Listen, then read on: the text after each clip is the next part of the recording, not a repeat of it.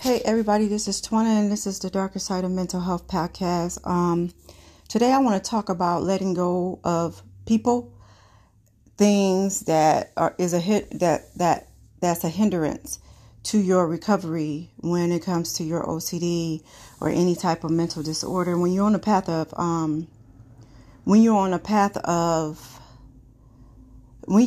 recovery. This happened to me a couple of days ago. That's why I wanted to jump on here and talk to you guys. I allowed myself to get caught, to let myself get close to somebody who I already know is toxic, who has their own issues that they have to deal with. But anyhow, I allowed myself because I thought, okay, I know how to do this OCD thing. I got the therapy. I got the treatment plan. I'm good to go, blah, blah, blah. So I allow myself to get caught up with this person again. And it was a disaster. Let me tell you how disastrous it was.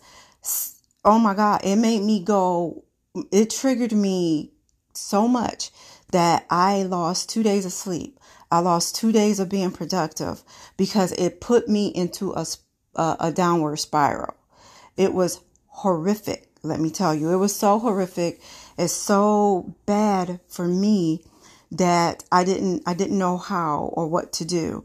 And then I don't know. I can't even explain how I got out of it, but I kept thinking to myself, instead of allowing the thoughts to overtake me, I heard in the distance, I heard myself start taking control back. And then I slowly started taking control back until I got back to where I was. And I wanted to share with you guys this because I have been walking this recovery plan since 2017. And I've been on this plan. I've been trying to live this plan right, trying to do everything correctly and right and be well. But I know for a fact now that I cannot. I don't care how much self-care I do. I don't care how much I'm dedicated to my treatment plan. I cannot let certain people infiltrate my life, regardless of who they are or what they meant to me or whatever the case may be, because that downward spiral scared the hell out of me. I honestly thought I was going to go backwards, and I did not ever in my life want to feel that way again.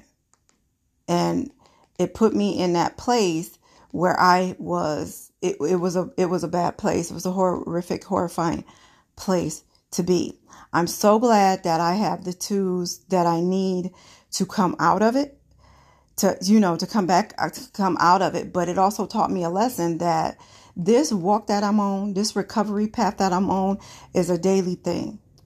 And I cannot allow myself to get caught up in whatever it is, nostalgia maybe, and allow myself to get trapped in situations where it is very bad for me mentally, where it's horrifying for me mentally.